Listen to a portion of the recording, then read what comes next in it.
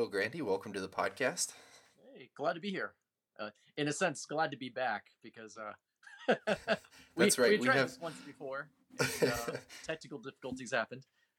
Yep, we have the lost tapes, the missing interview that is being rehashed right now. But that's okay. You said, hey, let's do it again. Let's just give it a little bit of time, and we've let our minds air out, so we've completely forgotten everything that we said to one another, and we're back to do it again. So I'm excited. It's great to have you back. Yeah, when Josh sent me a message being like, hey, let's do this again, and he brought up something, I don't remember what. He's like, you said this one thing that was really interested, and I'm like, I don't remember anything I said, so no spoilers, because I want this to be a surprise for me too. I don't remember what I said 10 minutes ago, let alone like months ago, right? But that's perfect. And what better way to kind of bring this all back together and celebrate St. George's Day. So happy St. George's Day, gentlemen. May we all slay a dragon today. That's right. What a perfect day to kind of come back together. In a future episode, we're going to have to talk about this, but in the lead up to this, I actually found this really cool anecdote where in 1572, the same year that Delagoquier ended up publishing his treatise on fencing, in Bologna, there was a University of Bologna instructor, like he was a professor at the University of Bologna, says that he found a dragon outside of Bologna. And this guy, legitimately, he was the brother of the Pope. So like his whole reason he was a professor at the university to begin with is purely nepotism, right? But and he wrote, so later on there's like this big catalog of books that was written, and there's like this really detailed account about this dragon outside of Bologna. So apparently he brought it back to the university and he was showing it off to people. So, just super cool. So awesome. in honor of St. George's Day, we've got to keep dragons in mind here because there be dragons. Dragons. Yeah. So who's to say he didn't find a dragon? Yeah. Hey, you know what? He might have. Maybe that was the last dragon. Maybe he killed Draco. That son of a biscuit. Dragonheart is by far the greatest medieval movie that's ever made, by the way. I don't know if you guys agree with me or not, but no. Well, we'll just move on there. Yeah. Okay. I'm with Bill then. Carry on, my wayward son. I'm sorry, guys. Sorry to disappoint you. All right. So, but this episode isn't about dragons. It's about Bill. So, Bill, why don't you tell us a little bit about your martial arts background and what drew you to HEMA? So when I was a kid, I started doing foil fencing at a local rec center, because I loved swords. In general, anytime anyone asks me how I got started, my offhand joke is too much Princess Bride as a child. So I got into sport fencing. I wanted something that was a little more, to be totally honest, I wanted something that looked more like movie fighting, right? Yep. So as I got older, I got really heavy into Aikido. I had done that throughout probably all my middle school and high school years and a little into college. And Aikido is primarily an unarmed art, but it also has a sword art to it, a sword component to it. And when I was a kid, that was the only thing around that had swords besides sport fencing. I got into Kendo for a while.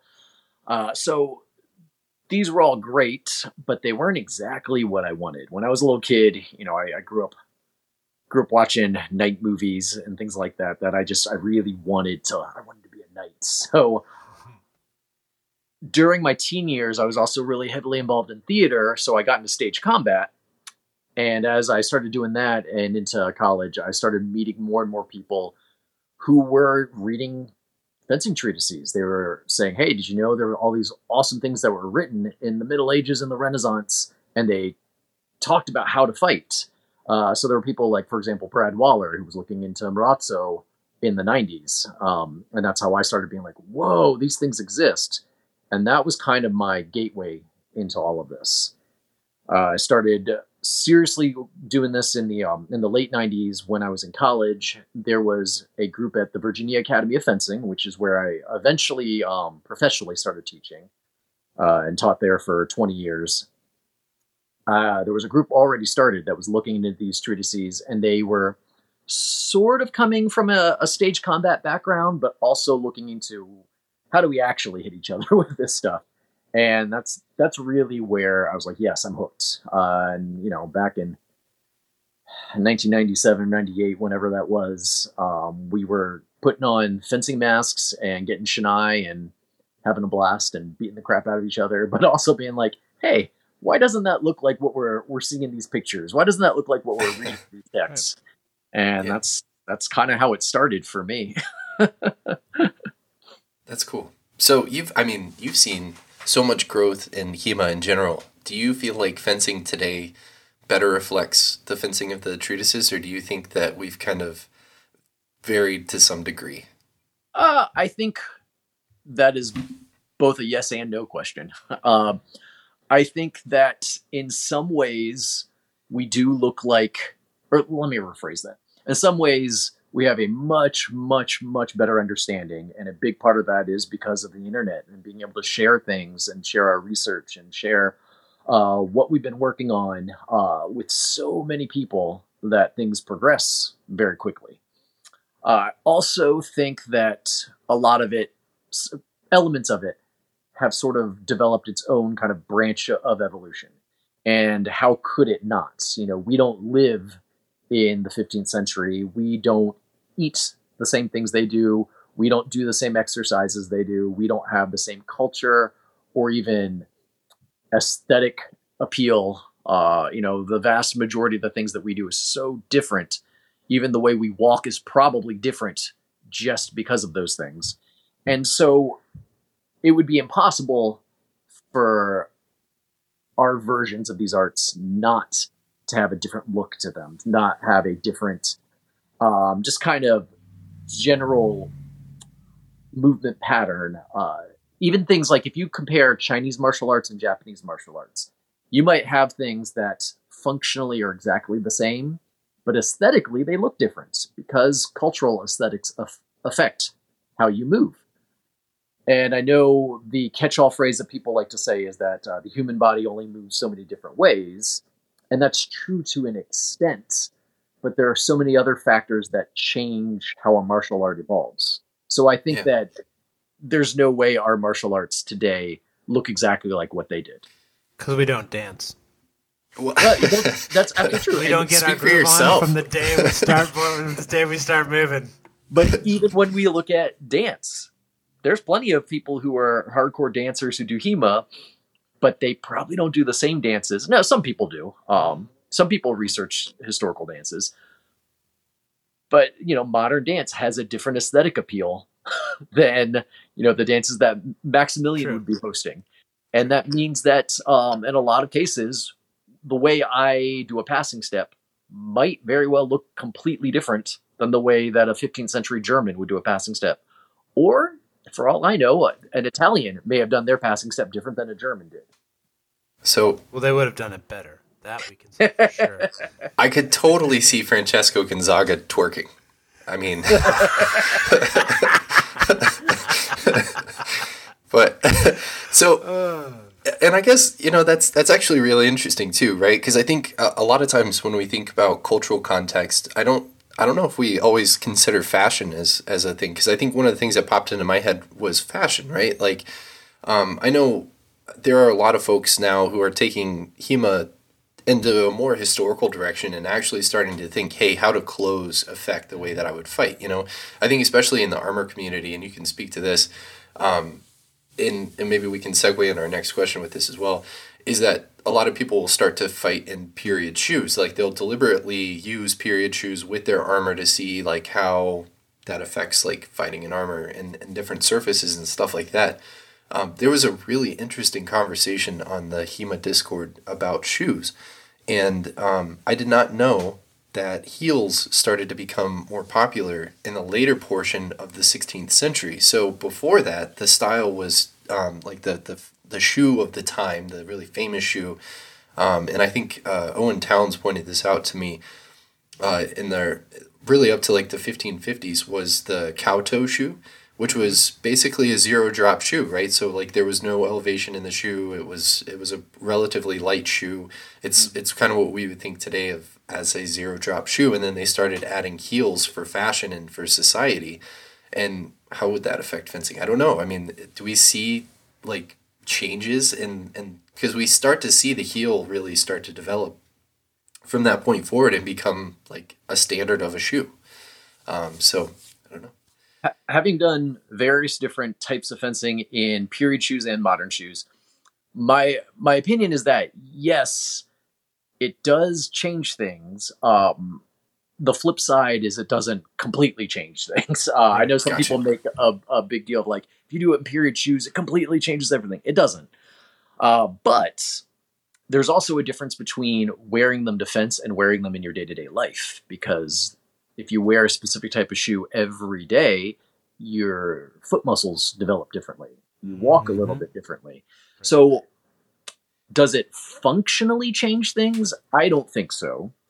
Does it change what our perception is of how people actually did it?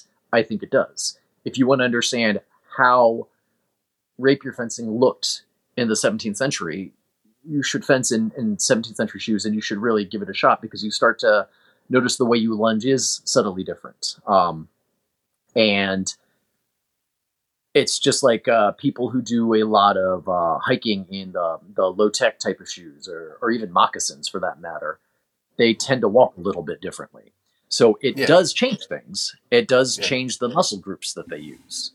Does it functionally change the martial art? Not enough to say, oh, that you can't understand it without it. But I do think it does. If your goal is historical accuracy, and let me rephrase that because that's a loaded word, historical accuracy. If your goal is to understand how they really did it, the footwear helps you understand it. If your goal is just to win your bouts, the footwear doesn't really change anything. Right, yeah. I remember when Roland Warcheka made that video about like medieval people walking, and everybody was giving him a really hard time. And then a few months later, I had switched to wearing like barefoot shoes at work because I work in a laboratory and we have concrete floors in the lab, and so I got some dress barefoot shoes, like zero drop shoes with like a really flexible sole, right? And I was walking, and I kept basically going for a standard heel strike on my foot because I was used to wearing something with a heel, right? And that's just the way you kind of learn to walk. And so I kept bruising my heel. So I started looking at videos on how to walk in barefoot shoes appropriately. And I kid you not, the guy that was doing it was walking just like Roland. And I was like, hey, wait a second, I've seen this before. I know. Oh, go ahead. I'm sorry.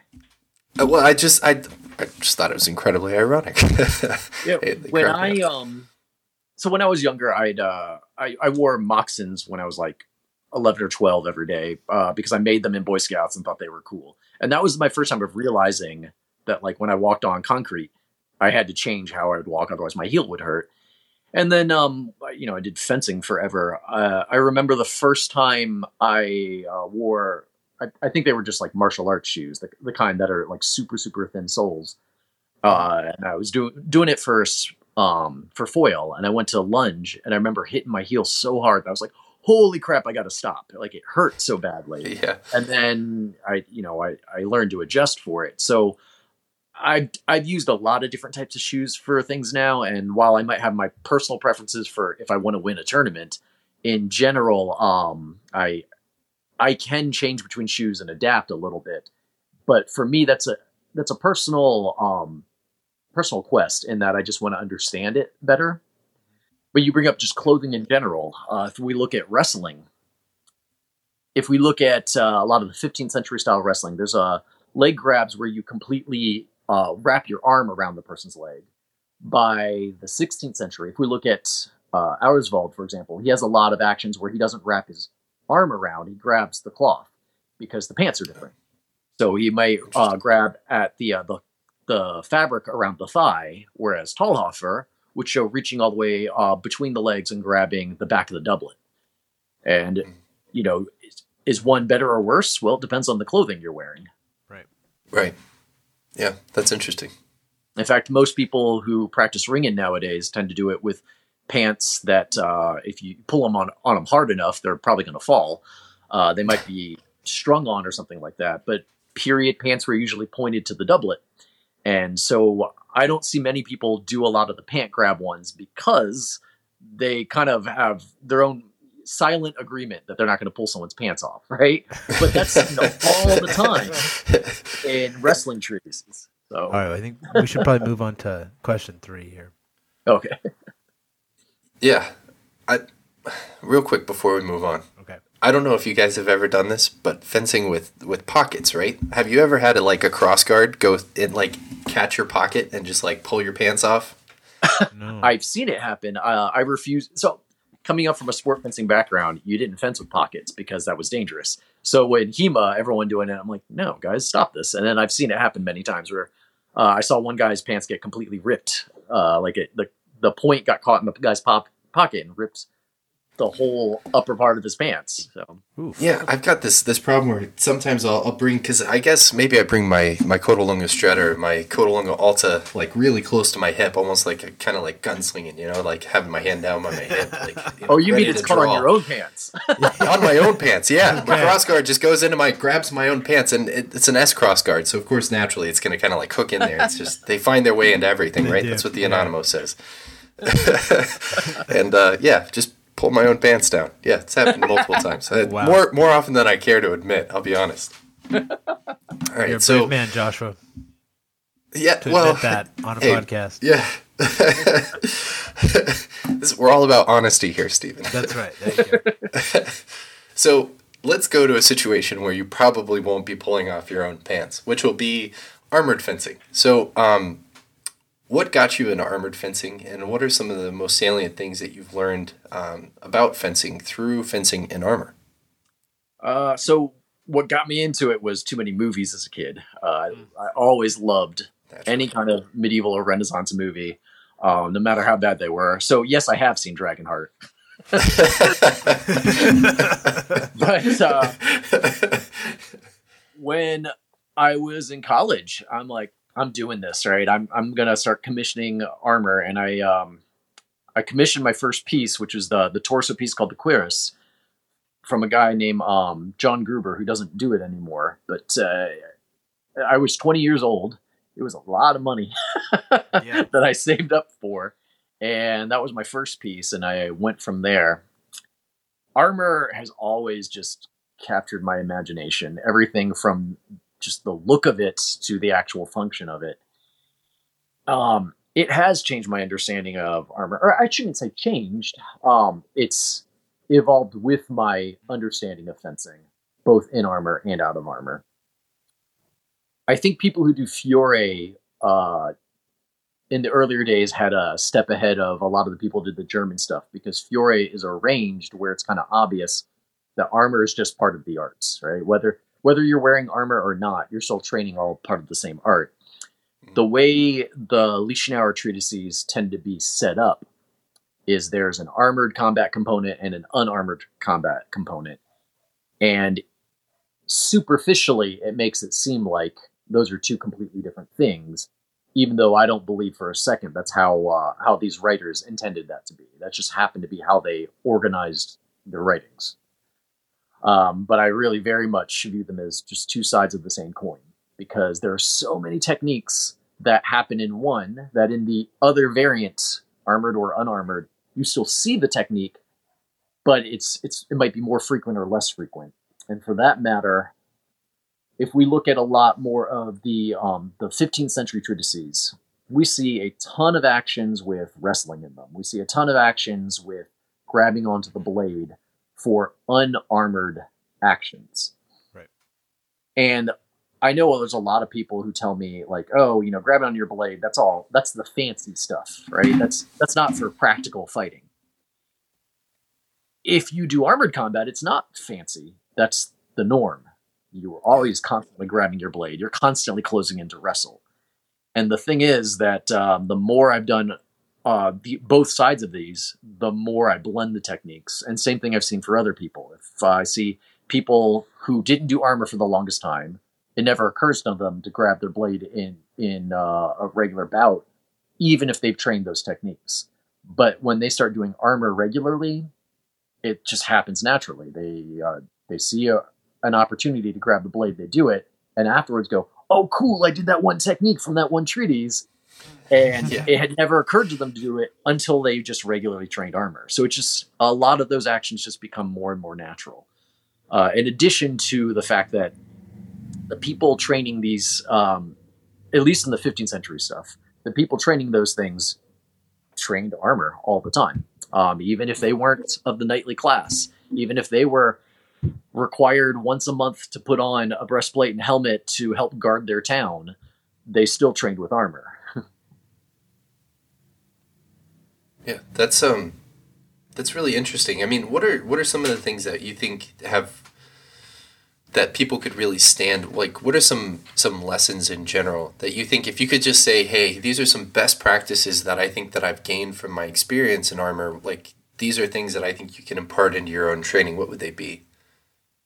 That's a great question. It's also a complicated one, because it's hard to distill it down. But it's kind of like saying, how has wrestling developed? How has wrestling improved your swordsmanship?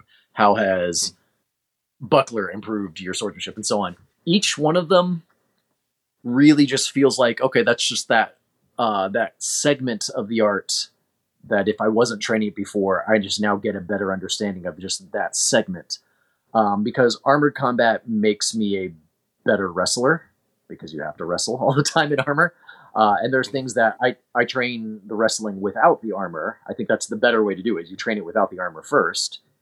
But then when you put the armor on, you start developing how do you feel things better, because you can't see as well.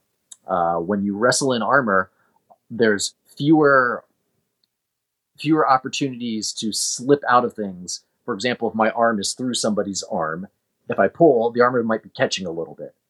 And in a sleeve, I would just slip out. So I have to feel what are the better opportunities to do an action way more in armor.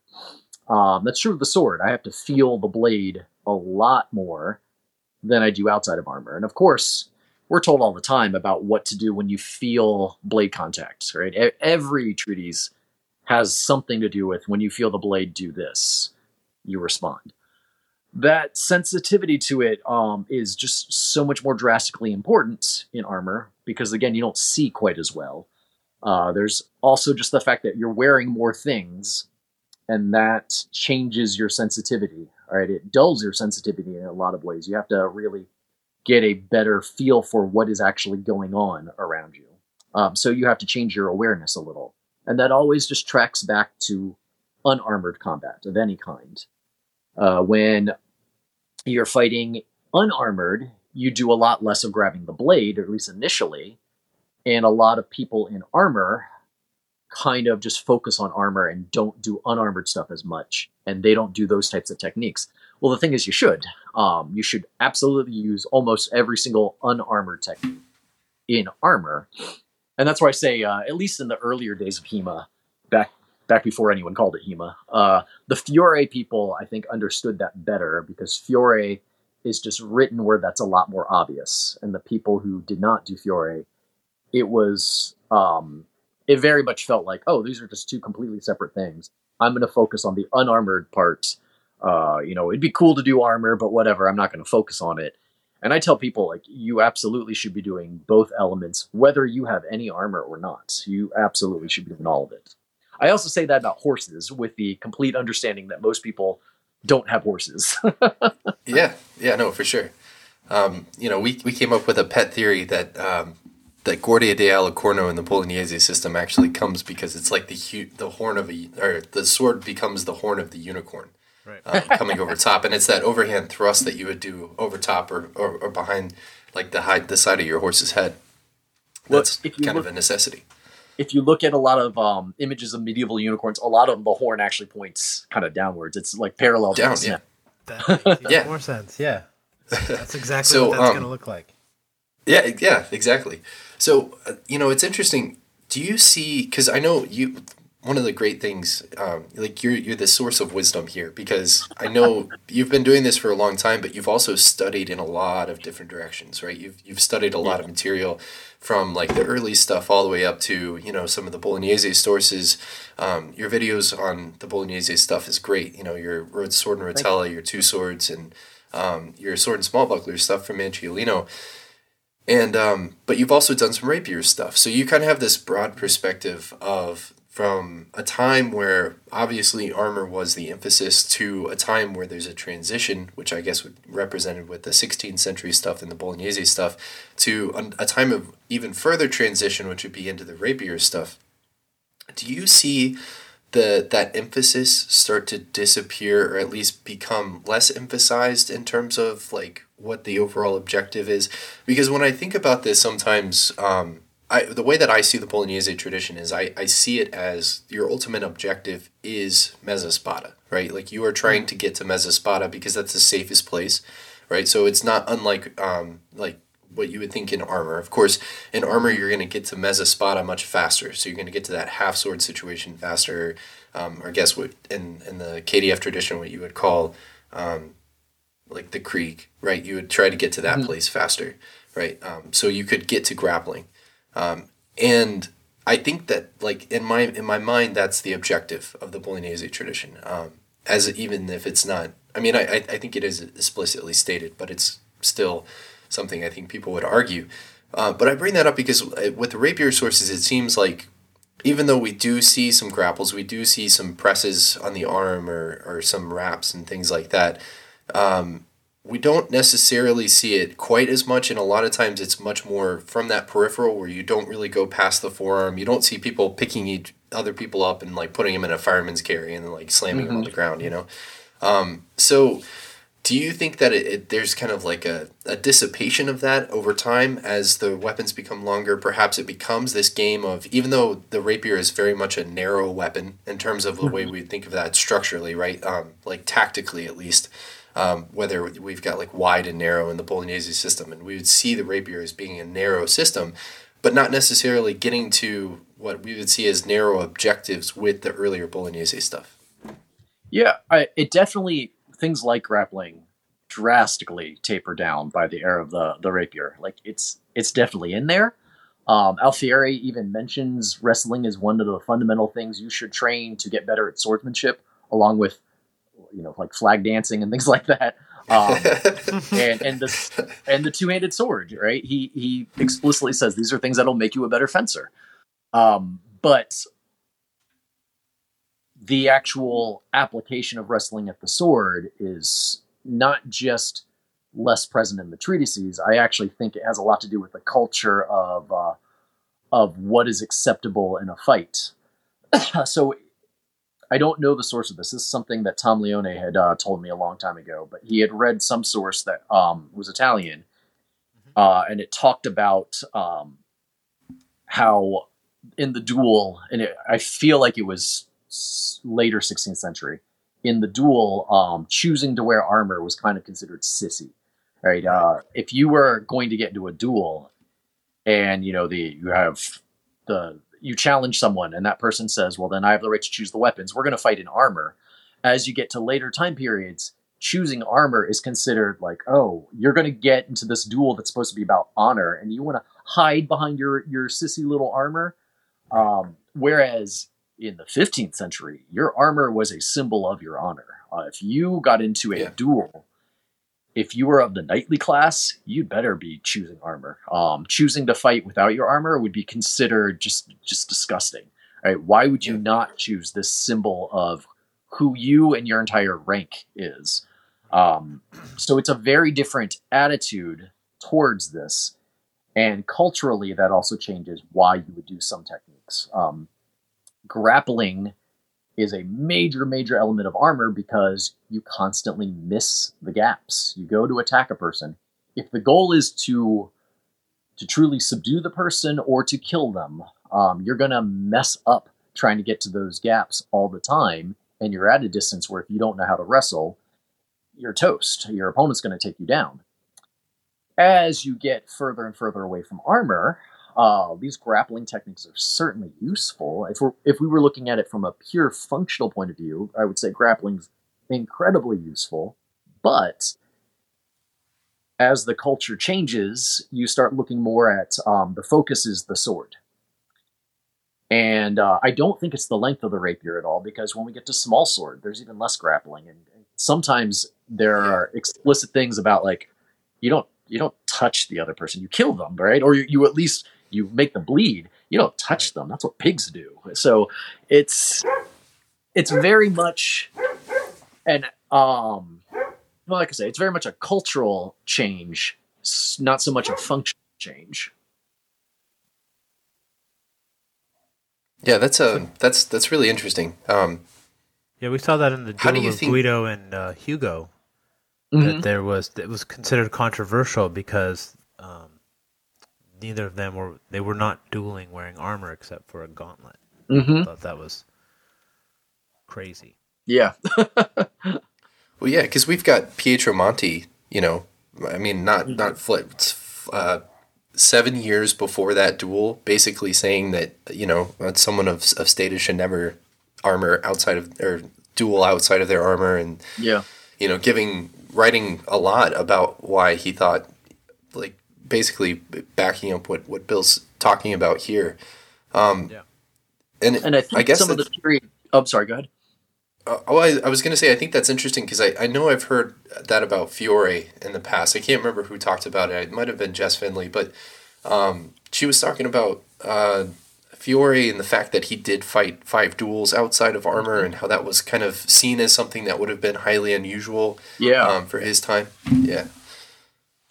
And I think a lot of the authors will give their own practical reasons for why to do it. And I think a lot of those practical reasons are just because as human beings, we like to justify why we do things. But I actually think if we look back in history, it's not really about function. It really is about what is culturally acceptable. It's just like how I know when I first started getting into this stuff, everyone always talked about, like, oh, these techniques are purely about, like, fighting to the death. And of course, we know now that's not true. So many of these things are about de-escalation, or just at least showing up with your sword, clashing some blades, and showing that you didn't back down, so you're not a coward. And then, okay, we're done. We don't need to take this any further. Yeah, right. And those types of things exist even in modern times with a lot of studies of gang culture and fights. But from decade to decade, that changes on what is considered acceptable, what is essentially you proving your honor, and that's good enough, and what is something where you have to escalate because it's considered, well, why wouldn't you escalate? So things change throughout time. Yeah, I've been reading a lot about, like, societal pressure on weapons laws, especially in the city of Bologna. There's a book called Violence and Justice in Bologna, and it covers up to the 18th century. And in the 17th, the dawn of the 17th century, there was actually, like, this huge violent outbreak of dueling that went on, and it was a big deal. There was a lot of litigation that happened around dueling law, culture, weapons laws specifically, because so many people kept dying. And it was talented young people that were dying, and that was the problem. They were like, we have a young person crisis. They keep killing each other in these duels for honor, and we need to do something about it. And it's really crazy because, like, at the time, like, there's this one statistic that I was looking at, and it has this graph, and it's just super fascinating information because it talks about, like, the number of homicides that were committed in the city of Bologna and how many of them were done with bladed weapons versus, like, homicides which were considered, like, not for honor, which were, like, usually done with pistols. So, like, if you wanted to assassinate somebody in the early 17th century, like 1600s, 1610, 1615, you'd usually try to shoot them with a pistol because that was a thing at the time, and it was kind of like the new technology. So you just run around and try to shoot people with a pistol. But yeah, no, the bladed deaths was something that was just, like, super fascinating. Most of it was related to duels and these honor What's the situations. name of the book? Violence and Justice. Yeah, it's Violence and Justice in Bologna, and I think it's like 1215 to 1750 or something like that. I'll send by I'll send it to Blanchy. you. I would love That sounds familiar. Yeah. Yeah. But I'll post it in the show notes, and then I'll send you a link to it. It's a pricey book, but it's totally worth it. Yeah, it's a really good book. Good books are expensive. That's what we found.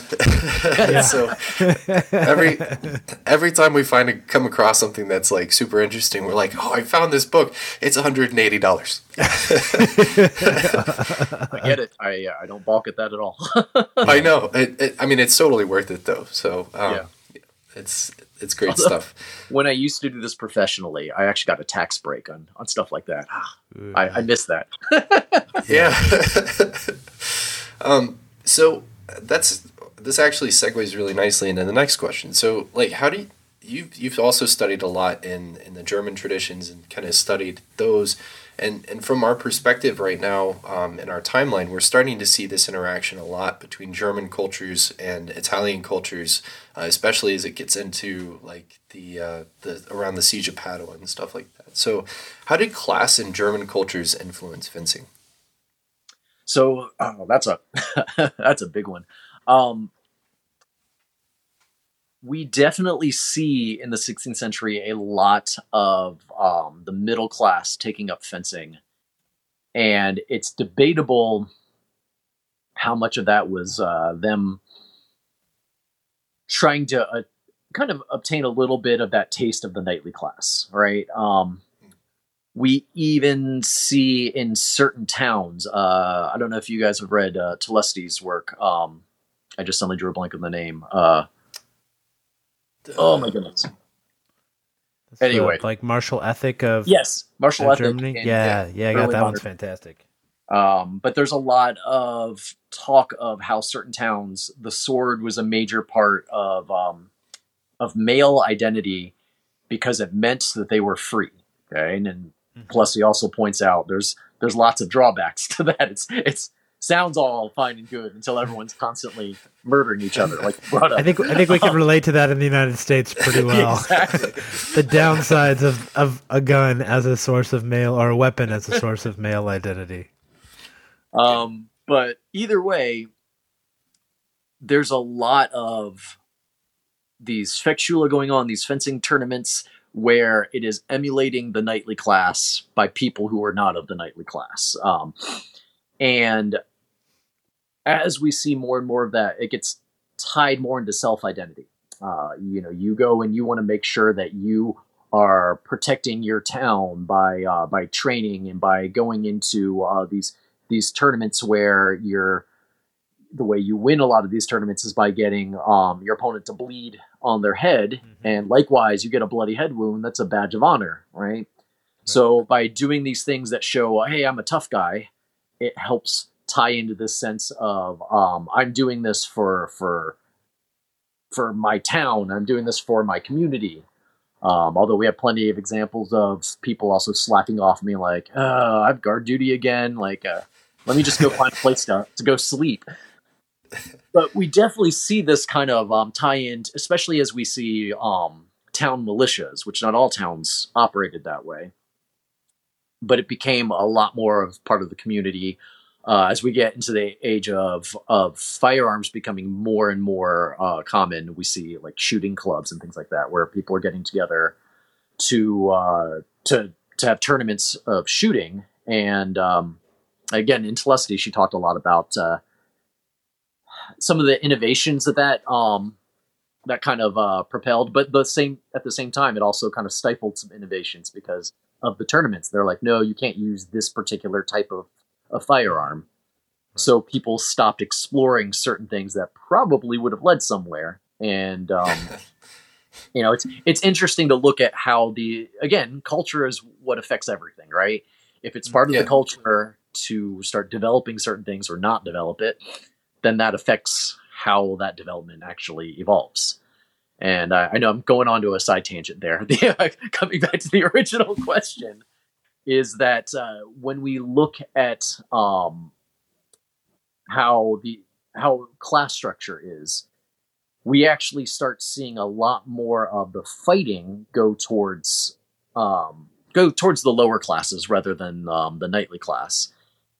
And in fact, I've actually read some work that Christian Tobler had been talking a lot about, where Emperor Maximilian I, he started really doing a lot more things to popularize essentially the Landsknecht, because he relied so much on them, and they were not of the noble class, right? Right. So he did a lot to kind of bring their honor up. And if you look in his books, in Maximilian stuff, you see them fighting with, for example, flails. Why would the emperor be fighting with a flail, right? At this grain thrasher that farmers would use? Why on earth is that part of the knightly class? And people have looked at Paulus Hector Meyer and said, oh, maybe this was some, specific peasant type of fighting. Maybe. We don't know. But it's fascinating to see the emperor in his full armor practicing with this and doing a tournament with this type of weapon. And Christian brought up, maybe this is his way of kind of bringing up the Landsknecht without explicitly saying it, of making their lower class weapons and methods become more knightly. Yeah, it's interesting. I came across something when I was researching Charles V and his time spent in Ghent, because I was really trying to hone in on a lot of this information that I've been finding about Manciolino's patron and both of Vigiani's muses, Rodomonte and Conti, both kind of being in Charles's early court, which would be up to about the 1520s. And one of the things that I actually found was that Charles was a big fan of the crossbow because he was big on hunting.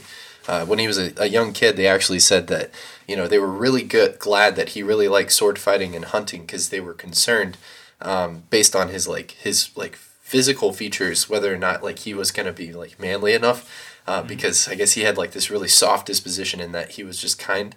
and that was disturbing to them. And so but he ended up really gravitating towards fencing and hunting and shooting crossbows. But he actually participated in crossbow tournaments with some of the local guilds. And I thought that was super cool and super fascinating that he would kind of jump in, and that kind of sounds like Max kind of assimilating, and maybe I mean obviously, Maximilian put a lot to paper to kind of mold Charles in his image. When he knew that he was going to be his successor, and so there was maybe there's a little bit of that influence there, but that is really interesting. So what were some of the weapons that were that we would see? I mean, obviously, we've got the messer and the longsword. We think of as two things that are really kind of very much the KDF system versus something where when we were thinking about the Bolognese system, we would think of maybe the sidesword. So, I guess in the Lichtenauer poem, it's sword, spear, messer. So how does that? How do you see that, and how would you kind of compare that to a weapon like the sidesword for the Bolognese folks? So here's the hard part about that is when we talk about weapons that Lichtenauer wrote about, we have to also frame it in time period, right? So the Bolognese system we know was at least from the early 15th century. So we unfortunately don't have any of the treatises from that time. I suspect we'd see way more similarities than differences if we had treatises existing from the early 15th century for Bolognese. If we had stuff from Dardi. And Fiore, while it's probably a different system of fighting, probably would be a good analog, right? Because we see the same weapons as we do in the German stuff, with the one exception being the messer. But the truth is, messer's no different than any other single-handed arming sword. In fact, it's funny because there's all these HEMA tournaments for arming sword. Arming sword's the one weapon we don't have a treatise for, right? Even Fiore's sword in one hand is him just using the longsword in one hand, right? But functionally, it's tomato, right? Messer in the German treatises is constantly interchanged with what we would call an arming sword. In Talhofer, he has it swap in and out between plates, and it's functionally the exact same thing. So if we compare it to what we would call a side sword, then we're talking about a complex hilted arming sword. And whenever we look at a complex hilted sword versus a non-complex hilted sword, we start seeing more of the hand being further forward, and that being a standard, right? If we look at any of the stuff from the early 15th century, having the hand forward is done, but it's not something you're constantly normally doing. You don't constantly hold your point out with the long point there. And you go through it all the time. You sometimes will do actions from there, but most of the stances tend to have the hands far back. And if we look at the treatises we have for Bolognese, we tend to have the hand further forward. And I think that, wild speculation, because we can't prove it, but I think that has to do with the hand protection. Because if we look at later saber, having the hand forward is the norm, right? You don't bring the hand back.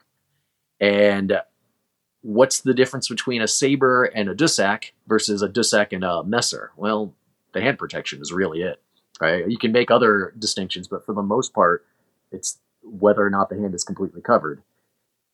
And so as you get towards more complex hilts, you tend to see the hand stay further out more often. And then you see a lot more blade work from engagements rather than the engagement being because the two weapons have clashed.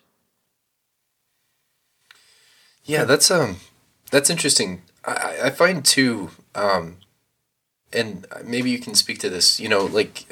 There's kind of this prevailing idea that when you see Fiore talk about his guards, he talks about stabile and instabile, right? So like an extended guard is generally instabile, where a guard that's brought closer to the body and can kind of engage with the larger muscle groups is stabile. So it's like you have your stable guards and your unstable guards based on like the length they are from your body, right? So, for people doing, I guess like KDF stuff, imagine like long point would be instabile versus like a fluke would be stabile, right? Like, because one is forward and like fully at extension, and therefore like you just don't have as much control, right? Do you think that in particular too, that we see some of the guards like closer to the body because they do provide that structure necessarily as well? Maybe. Here's the thing: is like if we look at saber, for example, or later cutlasses, or basket hilt treatises, we don't see the hand close to the body almost ever. Yeah, and the weapon weight isn't really any different. So it could have something to do with the fact that muscle-wise that is more stable. But like when I was a kid doing foil, I got yelled at all the time. Every time I started bending my elbow and bringing my foil too close because my arm was tired. Right. It's one of those things where it seems to be a system would say it needs to be forward and another system would say it needs to be back. And they might justify it based off of various reasons, including like hand protection. Yeah, including just like you said, just it feeling more stable. I don't see enough proof to say that is the reason. But it could be a factor. Yeah, it could be a factor. I also couldn't disprove that at all. I think it's interesting because, like, kind of speaking of this from like a broad scope and kind of like the full scope, like we were talking about before. In the Lost Tapes, one of the things that we had talked about was Palladini. And you had looked at Palladini as well. And we were talking about Palladini, and you were talking about his system being predicated on an obligation, like, what was it? A provocation by obligation, right? And so where you're deliberately going to find your opponent's sword in a way where they're obligated to do a sfalsata or cavazione, and then you're counterattacking into their cavazione that you've just created. Like you basically give them a really strong overbind, and you're forceful in the fact that you're giving them one specific choice, right? And obviously we see cavazione of tempo versus a cavazione of obedience. Yes, that's what we were talking about. Yeah. So could you explain that a little bit and kind of like get into that? Because I think that's interesting, because I think in some ways too, like some of these postures, like that becomes a posture that I think would be something, or a tactical consideration that you'll see in the rapier treatises, but you might not see necessarily in the Bolognese treatises, right? Because if we are thinking about them as weapons with a little bit less of a complex hilt, then, and the reason I'm bringing this up is because I think there are two historical ways to kind of look at this, right? At least among the HEMA community is we've seen this from like a top-down perspective and a bottom-up perspective, where people have either come into the Bolognese tradition from like Fiore, and they've kind of like taken that and they've studied, and so they might have more of that grappling perspective, where I think especially among the SEA community, it's been a top-down where they learn rapier first and then bring that down into the side sword, and then it becomes the cut and thrust that we see in like SEA and stuff like that. So with that variation of hand perspective, like one of the things that the Anonimo talks about is how you should never let your sword be found unless it's greatly to your advantage, right? Like you know that it's going to be a good thing for you, for somebody to find your sword. So I'm bringing this up because I see this as, with that lack of hand protection, like what we were just talking about, if the guards are a little bit more retracted, they're closer to the body, similar to what we would see with something like a Messer or something like that, where cutting it makes cutting almost a necessity, because you want to be able to cut to a bind. You want to get somebody to respond to your initial provocation, and then you can work from there to try to create your scenarios and stuff like that, right? But you want to create that obligation through usually delivering an attack, right? So yeah, I don't know if you could speak to that and just kind of like talk about that, because I think it does kind of like highlight the difference between rapier and what we would see from like the earlier sources. Yeah, so like Fabris explicitly says that finding the opponent's sword is the first step to victory. And the reason he says that is because you want to gain control of the situation so that your opponent is forced to make a tempo that you can exploit, all right? And that's the idea of the cavazione di tempo, the cavazione of timing, and the cavazione of obedience. So if I go to close off the line of attack, and my opponent is now in a position where they have to move their sword before they can hit me, then that means they are creating a tempo under my conditions, right? They are now in obedience to me. It doesn't mean that I will automatically win, of course, but it does mean that now they are doing a move because I said they had to. If they want to do anything to win, they now have to make an action. Or at least they have to do it when I can be prepared for it. And the cavazione of timing is a more sophisticated cavazione, because that would be if you were trying to close off the line, and as you step into measure to try to do it, my cavazione happens in tempo, and it happens in the timing of you starting to do this, so that I've done it in a way that you now you're in a situation where it's much harder for you to make your response, because I've done it in tempo.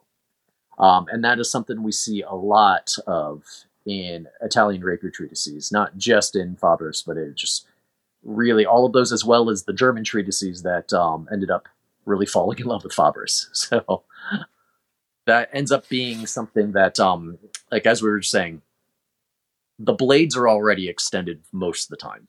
All right, it's not very normal for you to leave your weapon so retracted that it can't be found. Occasionally we have lower positions, but things where the blade is completely out of the way is not the norm. Fabris definitely has them. He has ones where the sword's pointing straight up so that it's very difficult for the opponent to find it. But we don't see things where the rapier is behind the person as a normal stance. And with the earlier stuff, we see those retracted positions all the time. where you are cutting to get the person to bind so that you can then work from there and feel what they're doing and then respond. Yeah. So, I think that's really interesting because I think we got a little bit of pushback on an episode that we just put out about the beginner fundamentals in the Bolognese system, and especially about thrusts and the way that we describe the thrusts and the stoccata in general, kind of coming forward and then terminating in a supernated or pronated type position. And somebody was coming back at me with a bunch of stuff from like Capapero and Fabris and talking about how they define the stoccata. And I thought it was really interesting because I think like I do like I wonder sometimes like I think that there is some good information that we can get, that we can kind of take from that top down perspective, like bring from rapier down into like the sidesword traditions. But sometimes they also, in a way, start to feel a little foreign, you know? Like, I think about, like, Dall'Agocchie, for example. Like, I think it might be more informative for a source like Dall'Agocchie, but I think when you start to get into, like Marazzo and the Anonimo and Manciolino, it feels like you're almost kind of, like, forcing something down into it. I don't know if you've had a similar perspective in your study or how you feel about that. In my earlier days, I definitely tried to make Italian rapier and Bolognese the same thing, essentially just a slightly different variant of the same thing. And I tried too hard to make certain concepts fit. And in some of the cases, the definitions of things have changed. So you just brought up stoccata. The definition of stoccata changed over time. I might be wrong. I think it's Marcelli who defines it as a stoccata is a thrust with the palm down, and an imbricata is a thrust with the palm up. I might be misquoting that, but essentially it's probably the opposite. But you got the basic idea across. Yeah. It's a completely different definition of it. So we can't force that onto an early definition, and we see that. I mean, all martial arts evolve over time. And all martial arts branch off to have their own different variants. And we can see that in one lifetime. There are Taekwondo gyms now that have a teacher who teaches something very differently than, from the 1980s. And that has to be true when we're looking at hundreds of years of change. And it doesn't even mean the art gets better. It just means it's different. And the way people understand certain things is different. And the culture changes, and so the art is going to reflect the culture of the time. Yeah, absolutely. Yeah, that's I definitely I think we see that like in the treatises themselves, right? Like I mean, we have Altoni, Vigiani, and Agrippa all publishing in 1550 or writing in 1550. Two of them published in 1550. One is obviously Vigiani is posthumously in 1575, but all of them in 1550 are basically trying to come up with something like to change the terminology, you know? I mean, they're saying, hey, we need to reform this, you know, everybody, like, it's like the printing press have been around long enough. They're like, all right, we're sick of reading the same thing over and over again. So let's come up with our new thing. Let's give it a new name, you know, let's try to, or maybe there was some confusion that they felt they needed to clarify, but you kind of see these like reformists in 1550 start to put out these texts. And it's like, I mean, they were already trying to change the terminology that by that point, and you know, you have somebody like Dall'Agocchie in 1572 basically saying, hey, this isn't the same, right? I mean, the fencing of today is more narrow. And, you know, if you look at contemporary treatises, like Dall'Agocchie looks more like his contemporaries using Bolognese terminology, or at least what we would consider Bolognese terminology, and than he would to somebody like Marazzo and Manciolino. So. Yeah. And that brings up the point that even we as modern people tend to classify things in ways that make sense to us. But what is the Bolognese tradition? Because if you go to Florence, you start seeing arts that look very, very similar from the same time period. But it's not Bolognese by definition because it's from Florence, right? And you know, what is the difference? It's the classifications that we have made. So, Right. Yeah. I mean, there is to that point. There is a shared terminology. I think that's the only thing that we can kind of like loop them together through, right? Like, I mean, we know that Docciolini and Altoni are basically from the same thing because they share the same terminology. Like you could take information from Docciolini and you can go back to Altoni and it makes sense. Like when you have your mezza alta or whatever, you know what guard you're in. Just like if you're reading between the Bolognese treatises, especially the early three, when they say a specific guard name, you know where you're at. Like you can most of the time. But what about Guardia di Testa? Right, most of the time. Well, yeah, well, and that's the thing. Like, so this is another thing too. Like, the Guardia di Testa is a great example of that, right? Like, Guardia di Testa to me is a nomenclature change with Dalla Gocchia. And the reason why I think Dalla Gocchia is the only treatise in the Bolognese tradition that says that Guardia di Testa is above the head is because, with the point down, is because you have a more complex guard by 1572. Like, I was looking through AVB Norman the other day and looking at the evolution of the sidesword.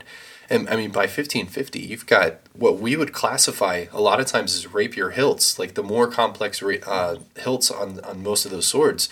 I mean, that was common.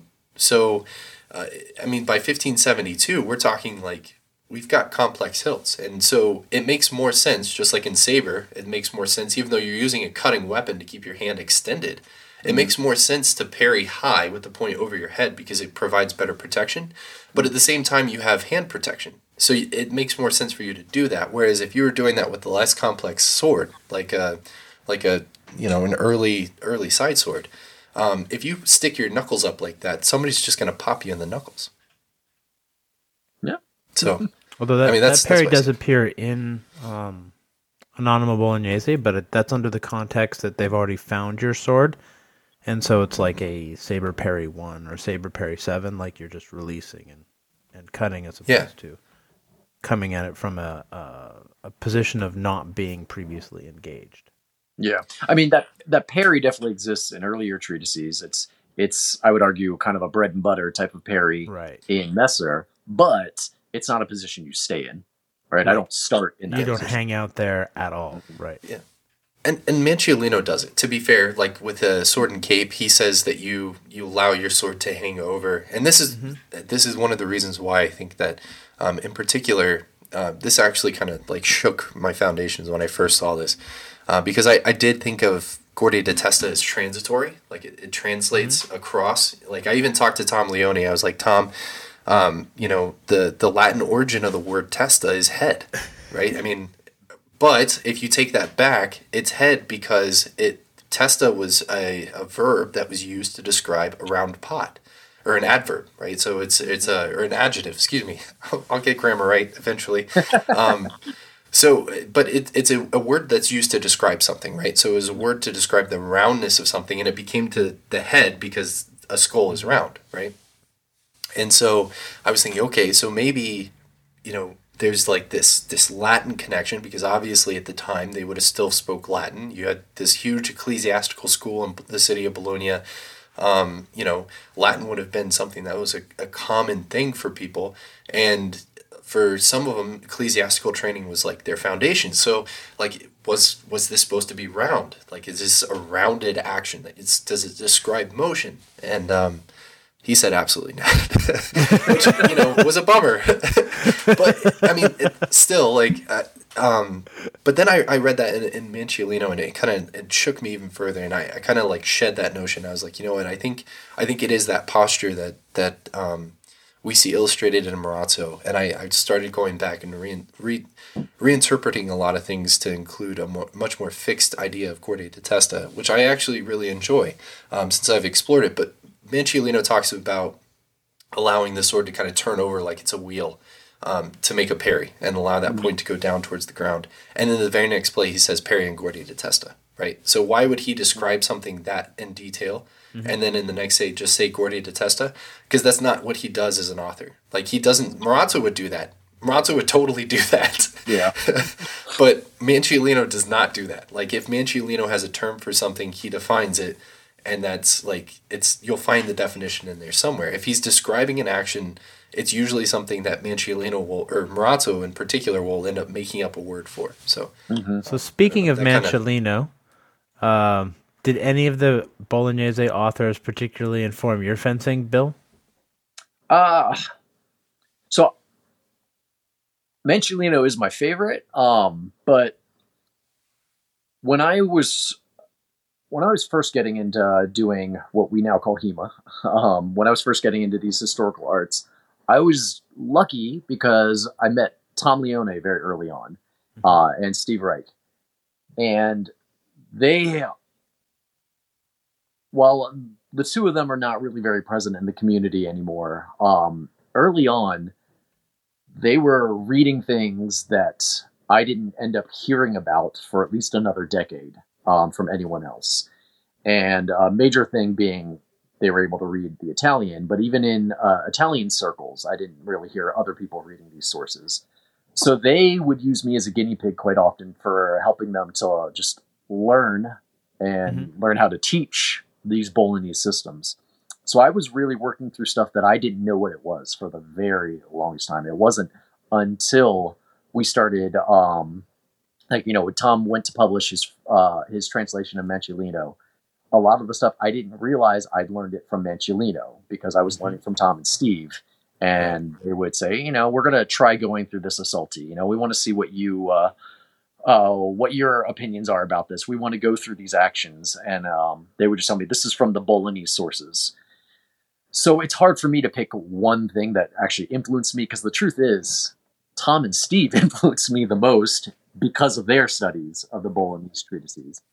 But of all the various different Bolognese sources, and for that matter, 16th century Italian sources, Manciolino tends to be the one that I don't know, somehow gel with the most. There's something about his clarity, despite the fact that he also will go on tangents about if he were a writer and not just a lowly fencing master, he would write about satyrs and dancing butterflies in the meadow. But sadly, here's how to fence. Bill, have you read my paper on nymphs and satyrs? That's a metaphor for wide play and narrow play. Oh man! All right, I'm gonna send that to you. That's awesome. So I think one of the things I liked about Manciolino a lot was the Perusian play, the sacrifice throw, where you grab somebody and you fall on the ground and you throw it over him, and that he has a cool name for it. Now you've talked about your experience with wrestling and stuff like that. Do you do any wrestling kind of moves when you're doing Messer, and are there any particular ones that you think are your favorites? Oh man, I do a lot of wrestling and ringing, or at least I did when I was younger, I should say. Like I've gotten old and put on some weight now, and I don't do as much fencing as I once did. But when I was seriously doing this, I did a lot of wrestling. That action in the Germans, they call it the knave throw, which I just find funny. Knave throw, It's very tricky. Why do they call it the knave throw? No one knows. Probably, my wild guess is probably because little kids do it all the time, right? Okay, got it. Because they would have been like, oh yeah, this is a move that you see little kids doing all the time. But there's so many names for things that we have no idea where it comes from. And likewise, there are techniques that are not explained in any of the treatises, but they're named all the time, including one called the unnamed technique. There's some wrestling move where it'll be like, if he does this, use the unnamed technique. And it moves on. I'm like, damn it. What does that mean? There's also one called counter wrestling, which apparently must have meant something to them, because they'll be like, the counter to this move is to do counter wrestling, and then it moves on. And like, what kind of explanation is that? So it must have been a term that we just nowadays have lost. But no, as far as wrestling goes, I don't specifically have a favorite move, but it definitely, I guess I have been known to do a lot of hip throws that are described, particularly the short hip. But I wouldn't say I have a specific favorite move, because I'm very much for what feels right for the moment. Got it. So, what things from Messer do you think would be useful for Bolognese sidesword? I know you said they're pretty similar, but are there any things in particular that are in Messer that you would want to bring to fencing Bolognese style? It's a good question, and it's so where the two of them superficially are very different is where we've talked about having the hand forward versus the hand back. I would say that's the most obvious difference. But once blades start meeting, if I were to pick something that was a more or a less superficial difference, the various German actions spend a lot of time with talking about winding and about where your blade is in relationship to your opponent's blade and what kind of dominance that gives you and how do you yield around a blade. I have seen the equivalent to every single winding action in Bolognese, but it's not necessarily laid out as explicitly. So I would say if there were something that the German styles help with understanding Bolognese, it would be that. But as far as just the overall fencing principles, I find the two of them to be more similar than not once you get past the superficial differences. Okay, great. Can you tell us about Le Kushner's? Oh, well, so Le Kushner's a very well-known Messer source, I believe. He is known for having a couple plays on it and a few extra. And he is apparently also an aficionado of the game backgammon. Can you tell us a little bit about Le Kushner's backgammon? That's really just one illustration that... so the German sources have a lot of jokes, essentially, especially with the wrestling. There is one, and I just drew a blank on, I feel like it's in Lignitzer, but where it's just talking about like putting your opponent in a hold, and then tells you, like, once you have him there, you know, the way it's phrased is very cryptic, but what he's essentially saying is you can, once you have him phrased there, you can play dice with your buddies, right? You can start just hold them there. Doing whatever. And you see this even in modern grappling arts. I did a tiny bit of BJJ, not much, but I remember the instructor always being like, all right, once you put them in this position, you know, just lay down, get yourself a drink, right? Call your buddies over. When I did Aikido, I remember my sensei talking about this one arm bar, and he just laid on him, and he's like, this is a good time to just take a nap because your guy's not going anywhere. That's what the backgammon move is. It's just a play in the messer where the guy comes in and he tells you you could even just drop the messer because you're going after the person's arm, and you put him into an elbow lock and pin him on the ground, and it's essentially just pointing out how helpless your opponent is. So he said you can even play a board game here if you want, and he says a couple other things there, and then so for the illustration it shows him playing backgammon, because it's just funny to see how helpless the other guy is. So that's all that move is. So that's the equivalent to when the Italian masters say, and then just hit him with a cut or a thrust, wherever you feel like it. Do whatever you want at this point. Okay. Yeah. All right. So we've been focusing a lot on 16th century military combat and fencing in northern Italy. In infantry combat, battles started with pikes and halberds, but they tended to degenerate into a fight with swords. Can you tell us a bit about the German or Swiss sidearm, their swords? Sure. And I will tell you, the more military aspect, while I know a good amount about, I've had less focus on that than I have on the fencing treatises, which are not as explicit about military usage. Right. But yeah, definitely as we get into the 16th century, the Messer still is very much common in the German-speaking areas, and various other forms of just single-edged swords. The Katzbalger is a culturally specific weapon, although it is not really any different than any other double-edged type of single-hand sword. And the Dussack became more and more common, and the Dussack and Messer are directly related. So the Dussack essentially is a complex hilted Messer. It's a cutlass type of weapon, and we see in fencing treatises where the terminology for Messer starts being used more and more to describe the Dussack. And likewise, you occasionally see treaties where the terms messer and dusak start being interchangeable, where it'll be describing the dusak, and every once in a while it'll say parry with your messer, and it's referring to the same thing. So, wow, that's telling.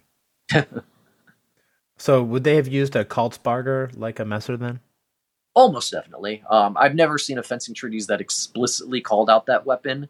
Mm-hmm. But functionally, there's not enough of a difference because, as I said earlier, in the 15th century sources, you see the messer interchangeable with the arming sword. So, what is a Kaltsbarger? It's just a stylistic version of an arming sword. And I know people like to point out, like, oh, the Kaltsbarger is so much shorter and things like that. That's not always true. It's a generic term for the visual styling of the sword. Just like a Schiavona has a very distinctive basket, but you see a lot of different blade types with the Schiavona. So the name is describing what something looks like more than the actual function. It's basically just a basket-hilted sword of whatever kind of blade you want to put on. Yeah. And so Kaltsbarger is more just a generic term for a sword with some visual characteristics that are similar, because it's a cultural thing. That's right. And you know, you can make the argument that some of them, more of them are shorter than longer. But even then, that doesn't change the techniques. It changes your distance. It might change what your application of the techniques are, but it doesn't actually change ultimately how your techniques work. Okay, cool. So one of the features of 16th century military combat, of course, we're talking about the pikes. And, the pikemen run at each other, and then at a certain point, they're all within stabbing distance. And they kind of get locked into this thing sort of called push of pike, where they're just sort of trying to snipe each other, but it's a bunch of pikes facing against each other, not super effective. So various countries tried different things to break up the push of pike, and obviously you're looking for trying to cut through the spaces of the pikes. And the Germans, among different techniques, used men with two-handed swords to break up their push of pike, and they called these double soldiers. Can you tell us anything about them? Yeah, I probably can't tell you anything that isn't already common knowledge about these soldiers who were paid double for these very dangerous jobs, and for doing things like protecting the flag. And the flag was not just symbolically important, but it's also where everyone has to rally, right? When your commander blows that horn and you need to get back there, and the enemy's already captured it, that's bad. It's a big problem. Yeah. So it's like capturing your base, basically. So capture the flag is very literal. Got it. Yeah. But technique-wise, the one unfortunate thing is, despite how popular the modern idea of big two-handed swords is with German culture, we don't really have treatises talking about very large two-handed swords. You might argue Meyer, right? Because he's doing longsword, and if you're just looking purely at the pictures, they do look large. But he's also teaching very much in a one-on-one sword versus sword scenario, and not sword versus pike or anything like that. My one experience with this type of combat was actually at the Western Martial Arts Workshop several years ago, where Christian Cameron, he ran some simulations for the purpose of education that were fascinating to be part of, where he got a bunch of people armored and armed certain ways, and he wanted to do things where he was studying Greek formations. So we had people with round shields, with minor armor, even though a lot of people like me, I was wearing 15th century armor for it, but I was just wearing like the breastplate and a helmet. And he had us wear these really short, the Xiphos. He had us doing these synthetic swords, and we would have shield and spear. We were all pressed together. And I don't know exactly what they were looking for, but they were having like drone film things, and they would do actions where they would prep us on what we needed to do. And it's probably the most dangerous thing I've ever been part of. It was terrifying. Really? Yeah, it was terrifying. And it gave me such a new respect for military fighting. Now, they were so safe with this because it felt like almost every 10 seconds a halt was called because something was dangerous. And I didn't fully realize this till I was actually deep in the press. So when you have a couple hundred people all pressed together, I was wearing a cuirass that was protecting my torso, and I would sometimes have trouble breathing because all of us would be pressed together because there's thousands of pounds of people pressed into you. Some are pressing in front of you with their shields, and some are pressing behind you, and you're getting squished. And I had some horrifying revelations of this because I would realize if I were in that situation, I would probably turn to the guy next to me and say something to him and realize he's already dead because he's pressed so much against me that he wouldn't have fallen. And I started having like just very gruesome thoughts about this. Wow, that's cool. And it's really interesting. Really, yeah, it was an experience unlike any I've ever gone through. They were testing also like shield presses. So they had a guy in the front with he was holding a big thing for testing how much weight we put in. And he'd have us form those diamond wedges, and we'd all be pushing, and they'd call a halt after a certain point to see how much pressure were we putting into that front guy. And again, it was the sort of thing where like my arm was pressing into my shield to a point where I would be like, "Uh-oh, am I going to break my arm?" And they would always call a halt way before anything bad would happen, and they were so safety conscious for it.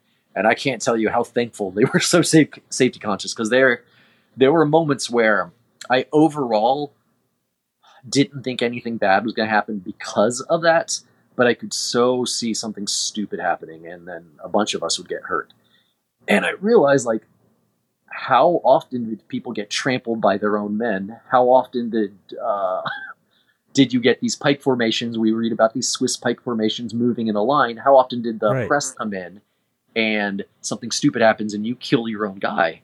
You accidentally when you form your rank and file, how often does someone retract their spear and clobber the other person behind him on accident because he just didn't realize and didn't have any room to maneuver?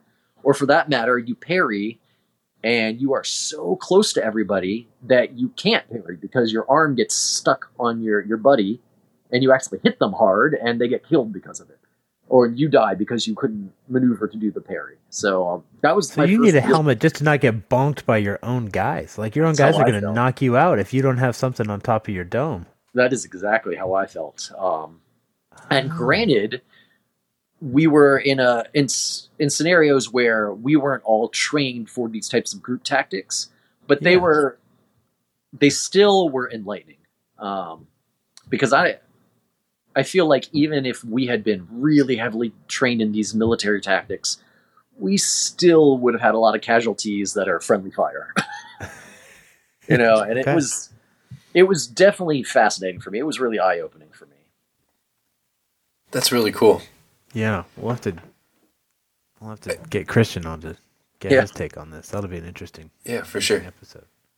I think that's so I think it's really interesting because like with Gonzalo Fernandez de Cordoba, the great captain, the Spanish commander down in Naples during the Italian Wars, like that was his big innovation, was kind of bringing in rodoleros and sword and buckler men to be that opportunity to break up the push of pike. So that's how he countered the use of the Swiss pikemen from the French.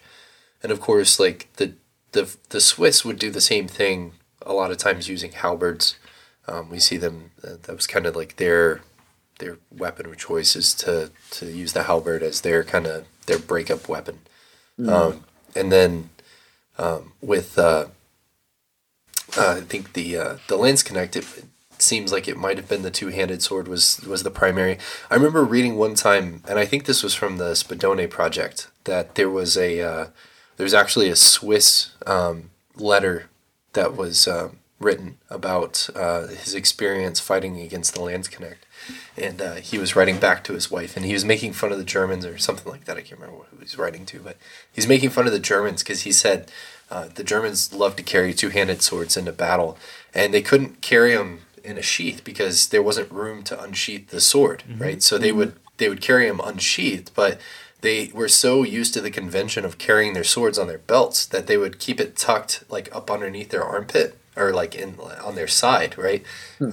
And so they would kind of carry it that way instead of carrying it up on their shoulder. And the Swiss used to like deliberately like just jam the lance connect units because they knew that they would end up stabbing the guy behind them with their two-handed sword.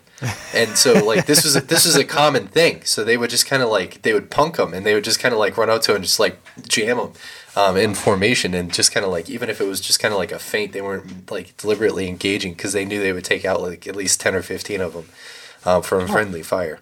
I have never heard of that. Yeah, it was super interesting. Well, that's kind of one of the things we're trying to get out there is all these little details of what was actually happening. Yeah. You know. Because I think there's I'm signed up to go to an event in Germany in September called Feldlager that Arne Coates is putting on, along with some other people like Jake Norwood, and essentially I'm so excited about it. But we're going to be at Castle Brandenburg. We're going to be camping out there and running essentially military simulations. Great. Jake has a big hand in that because he was Army, and he also has done so much in the gaming world on game design. And he wants to set up essentially scenarios where we use these military simulations, but apply what we know from the sources of stuff from the 15th century. And I'm so excited. That's amazing.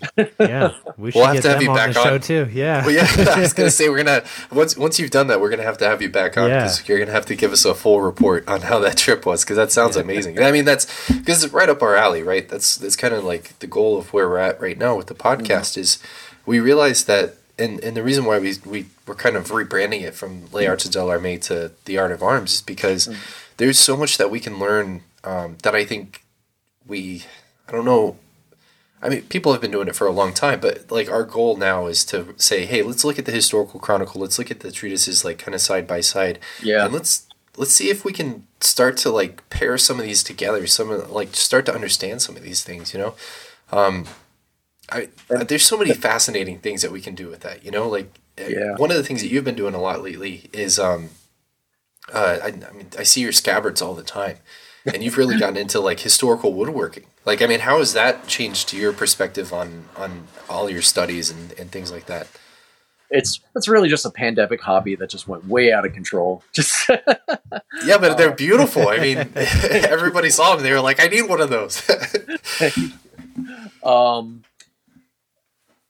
That aspect of it has definitely helped me understand a lot more about broader culture. I mean, woodworking was not something that was on my radar at all until the pandemic. And I'd always thought like, oh, that'd be fun to get into it. I'm scared to death of power tools, like absolutely terrified of power tools. So I started watching YouTube videos on how do you start doing these things without them. And that's when I started seeing people using all hand tools. And it turned out my dad had a few hand tools that had belonged to his grandfather. So that got me started. And I just started doing these things. And of course, being interested in medieval and Renaissance Europe, I started looking more into those tools and finding, honestly, a lot of the techniques and tools have not changed for hundreds of years, if not longer.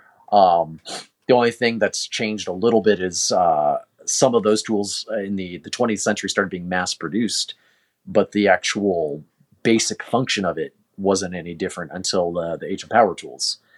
So I've started delving a lot more into how did they actually do this in the Renaissance and in the Middle Ages.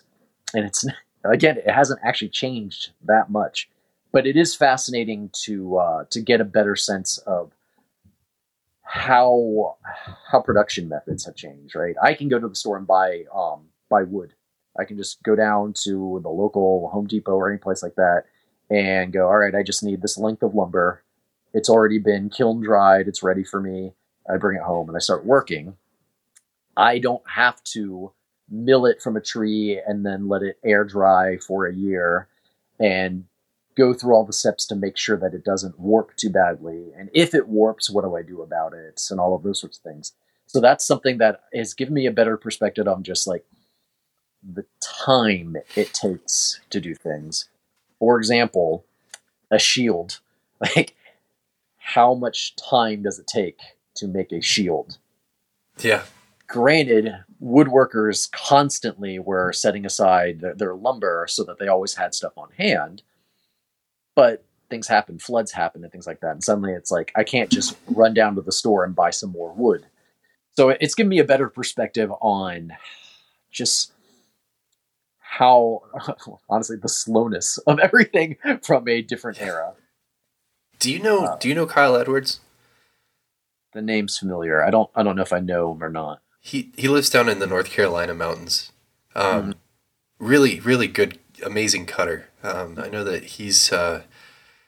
You should definitely get together with Kyle. He's been doing a lot of stuff. I mean, like he's got a huge plot of land out in the North Carolina mountains, and he'll go and he cuts and dries his own lumber.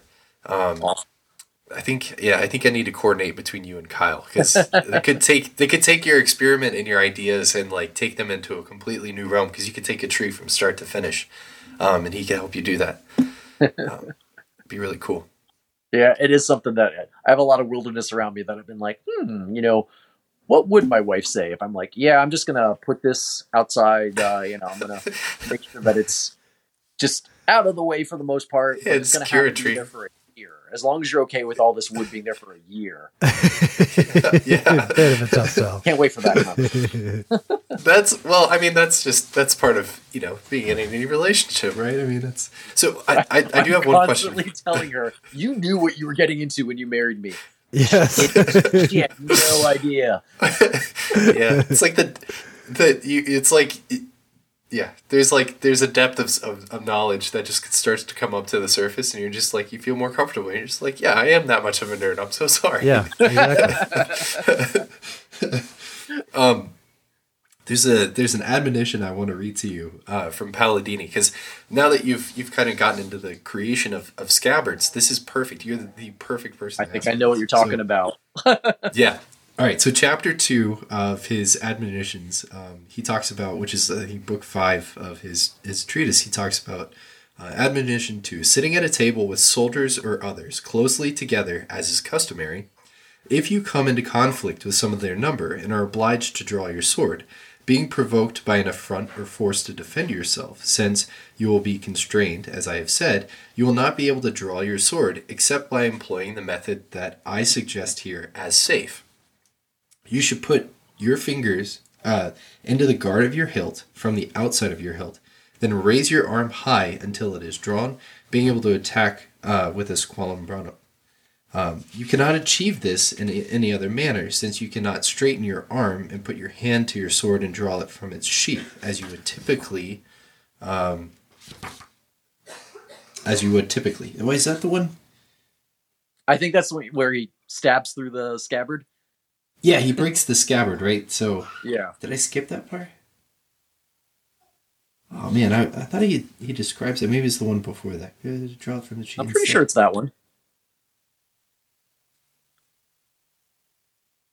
Yeah, so either way, yeah, slamming the sheath down on the ground to basically break it so that way you can free your sword. I actually suspect, and I don't know this, but I suspect he's actually talking about a leather sheath, or leather scabbard. Interesting. Because doing it with wood would be very difficult the way he describes that. Yeah. Not impossible, but it would be difficult. Especially as suddenly as he's describing, where like you're in this crowd of all of you together sitting down, and this fight breaks out and you need to defend yourself. And if the scabbard's leather, it makes sense.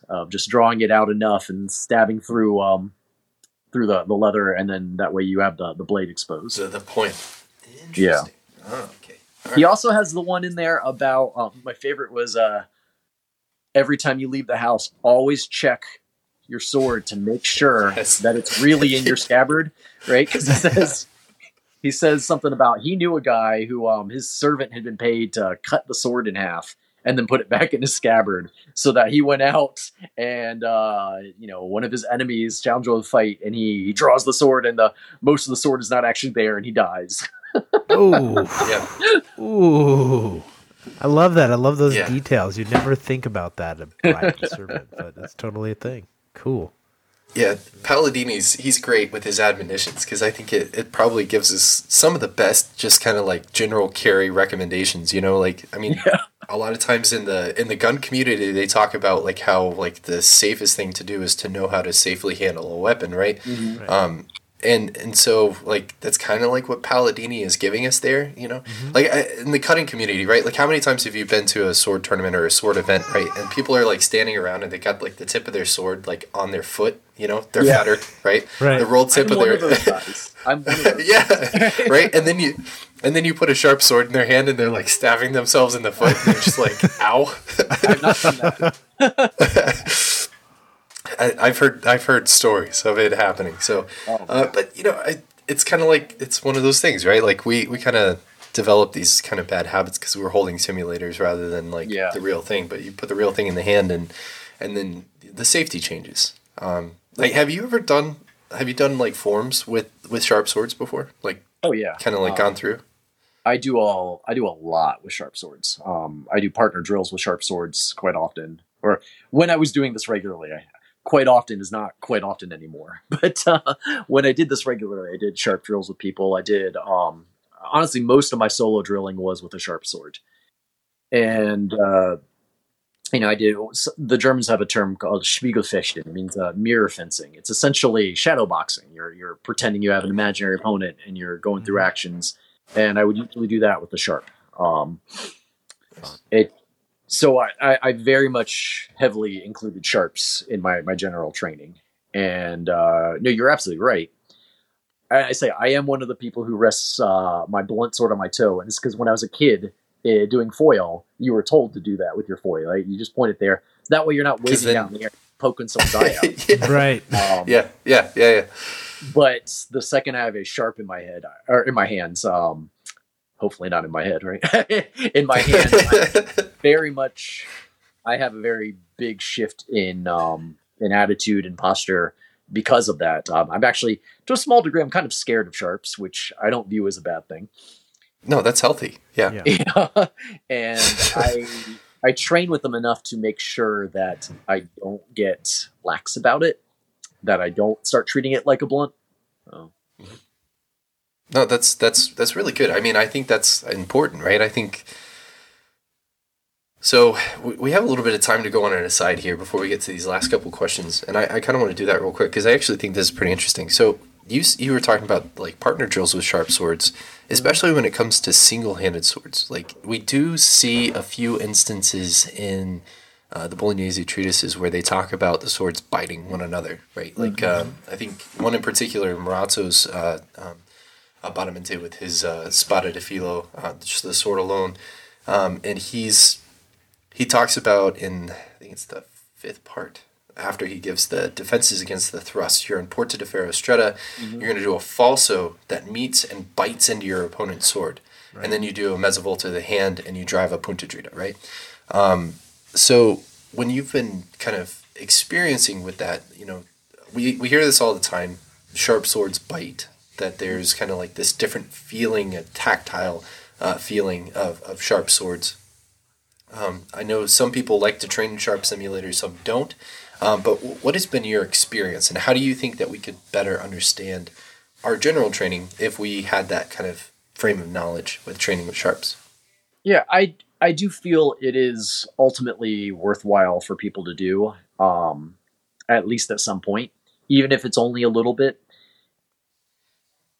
I know a lot of people are saying like, oh, because you're moving so slow with sharps, it's not realistic.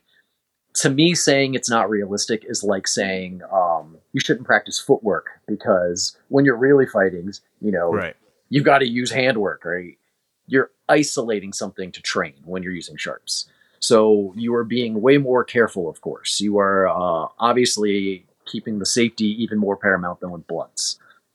But there are little subtle things you start to notice about how blade slides on another blade. Even if it's your edge against their flat, they're not biting, but they feel different.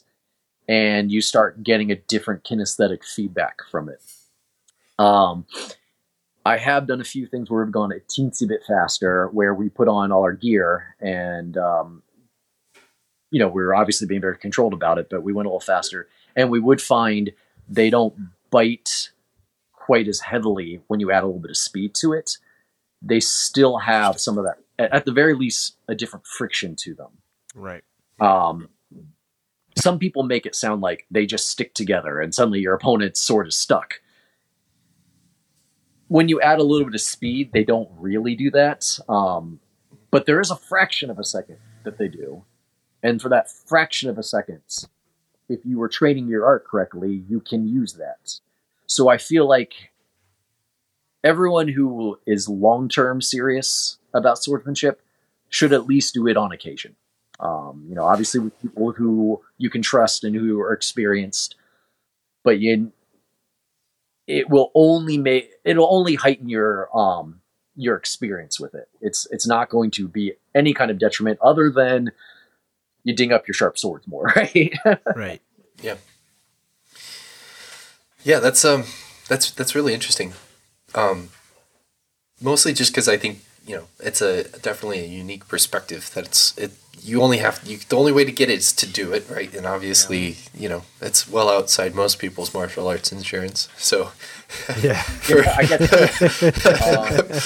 Full disclaimer there. At my fencing school, I didn't make that publicly known. Right. We had our insurance, and I'm sure any agent who came in and saw that would have had a heart attack that I was doing it. Yeah, it's one of those things where we just, do it, like you said, do it with somebody you trust, and also, on your own time. Yeah. But it is really fascinating and interesting. So you were talking a little bit about how, like, do you feel like some of the bind actions that you've used, like you were talking about kind of binding on the edge, binding with the flat, we see that a lot, especially from more of like a KDF perspective, but do you see that some of the winding actions and some of the turns of the hand that we might see with like the rapier or the sidesword are kind of, do you feel like there's almost like a deliberate nature to them where you might have a different hand position simply because it either brings the edge into presence or it pulls the edge away so that way you're flat on flat? I don't feel it's as deliberate as I know a lot of other people feel it is. Okay. To me, it's a lot more of the more you feel it, the more actions just become a little more natural. So I don't try to bind with a person where my edge is on their flat.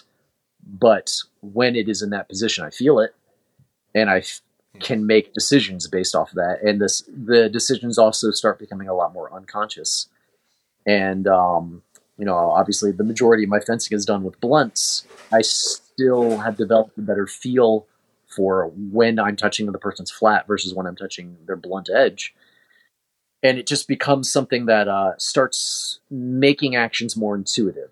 So I know a lot of people say people who are pro sharp training will say like, oh, it changes everything. And, the moment the sharps touch, you instantly understand why you do that technique that way. I don't think it's that deliberate.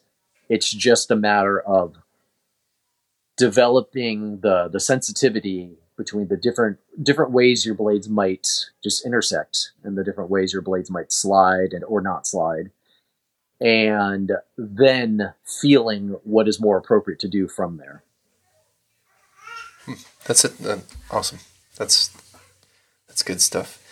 Steven, do you want to take those last two questions? Yeah. I'm bringing it on home here. All right. So getting back to military fencing. So once the pointy sticks were set aside, who do you think would have had an advantage in one-on-one combat? The Landsknecht or the pikemen with their Kotzbalger, or the Northern Italian infantrymen armed with a sidesword? So I'd say whoever's luckiest, because let's face it, the guy with his sun in his eyes is at a disadvantage, right? Okay. So many factors that actually have nothing to do with skill in those types of engagements. Whoever has a better commander who has been able to position everyone into place. Right.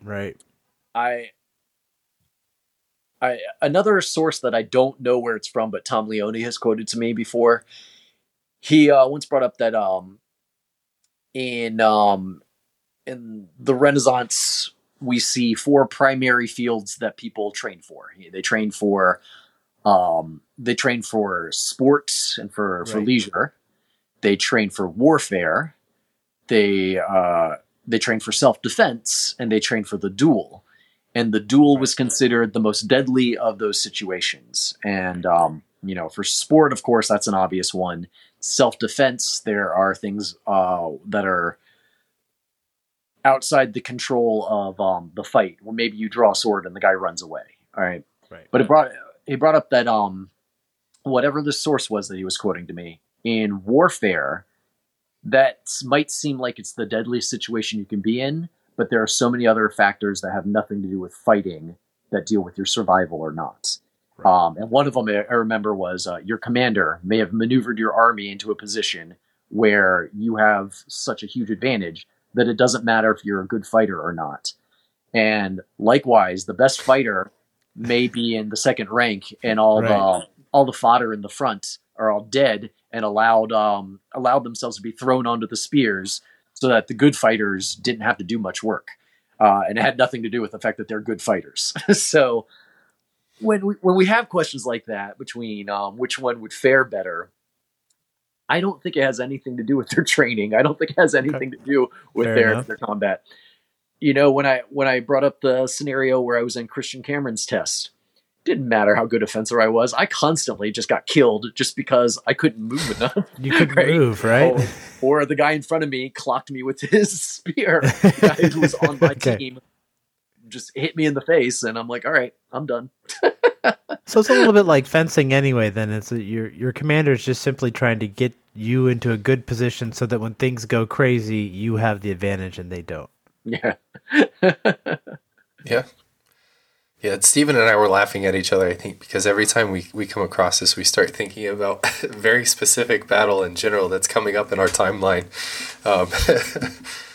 The Battle of La Mota or Cremona. Yeah. That's kind of the highlight. It's like the perfect example of having like every advantage possible, and then your commander just making a really dumb decision, like taking an unnecessary risk. Yeah, it'll be interesting, the question of why he chose to do what he did. That's going to be one of the fascinating things that we're going to be looking at. So, the cool thing, about doing the military history stuff of the 16th century is we get to run across little data points about what happens when Germans and Italians fight, not just in the big crowded battlefield where luck is determinant, but, in smaller situations or more chaotic situations where maybe skill is more dominant. Mm-hmm. We found a couple of interesting one where Landsknechts the Germans had destroyed the walls of Padua and were running inside and looking to get in, and turned out there'd be a second wall, and the Venetians just jumped down off the walls and chased the Landsknechts back. So I'm going 1 point on the Italians with the side swords over the Germans with the Katzbalgers there. That admittedly could be a tad biased, but there was another interesting data point where one of the most common kind of fights that came up between infantrymen were not actually on the battlefield at all. They could often occur between guys on different sides, where both sides argued over loot. And then, you're dealing with some guys who have some high motivation here. Mm-hmm. And what we find pretty much in almost every situation is the Bolognese come out on top whenever there's a fight for loot. Little dicey on the battlefield where they're probably wondering, what's in it for me? But when they know what's in it for them, suddenly brave as lions. Yeah. And so did you want to nail that last question, Joshua? Yeah, and to add to that point too, we've also found that in general the most hated people in the Italian peninsula were the Gascons. So I don't know what the Gascons did, but they were widely hated. Well, they did a lot. There's pretty much two things you do to make people hate you a lot. One of which is appropriate to talk about, and that's looting. Right. So poor D'Artagnan, he would have he definitely wouldn't have gotten along very well in the Italian peninsula. So, as mentioned before, today is St. George's Day, the saint famous for slaying a dragon. If you had to rescue a fair damsel from a dragon, how would you arm yourself, Bill? It would definitely be with a crossbow and a hide behind. What?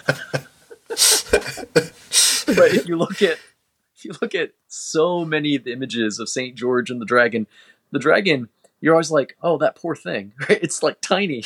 Right. Yeah. Like a little dog. It's Saint George on his horse, stabbing it all the way through its mouth. I would want to hire one of those guys who was an alligator wrestler out in Florida. Have you ever seen those shows? No, that sounds awesome though. Like where they're grabbing the alligator by the tail and pulling it, and the alligator's like, "Oh, leave me alone," right? They'll do all sorts of stuff, and the alligator's just laying there, just like, "I'm all right, fine." You know, you win. It doesn't make you go, "Oh wow," I'm rooting on for this alligator wrestler. It makes you just be like, "Oh, that poor alligator." It just wants to take a nap. Hey, that makes me wonder. I wonder if maybe like a saltwater crocodile. I don't know if saltwater crocodiles would be in the Mediterranean, but what if a saltwater crocodile just made its way across the Mediterranean and then like up through the canals and ended up in Bologna? And they were like, I mean, I think they would know what a crocodile was, but maybe that was their dragon.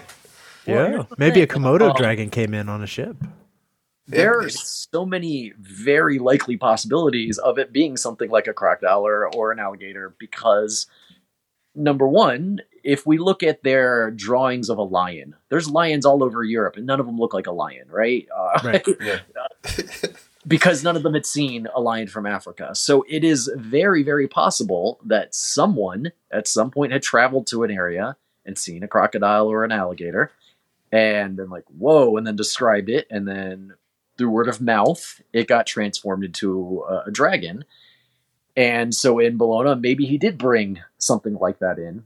And honestly, when I was talking about those images of St. George, so many of them actually do look like crocodiles or alligators. Right. Look like something that is not that big, So maybe someone at some point really did see one and said, there's a dragon.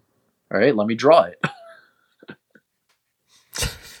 And then they just got one and it just came in. I mean, maybe somebody brought it back as a pet and it survived the trip. Yeah, it very well could be true. And you know, if you lived in a time period before the internet and you'd been told a green scaly thing is a dragon and you saw a green scaly lizard, why would you think a dragon?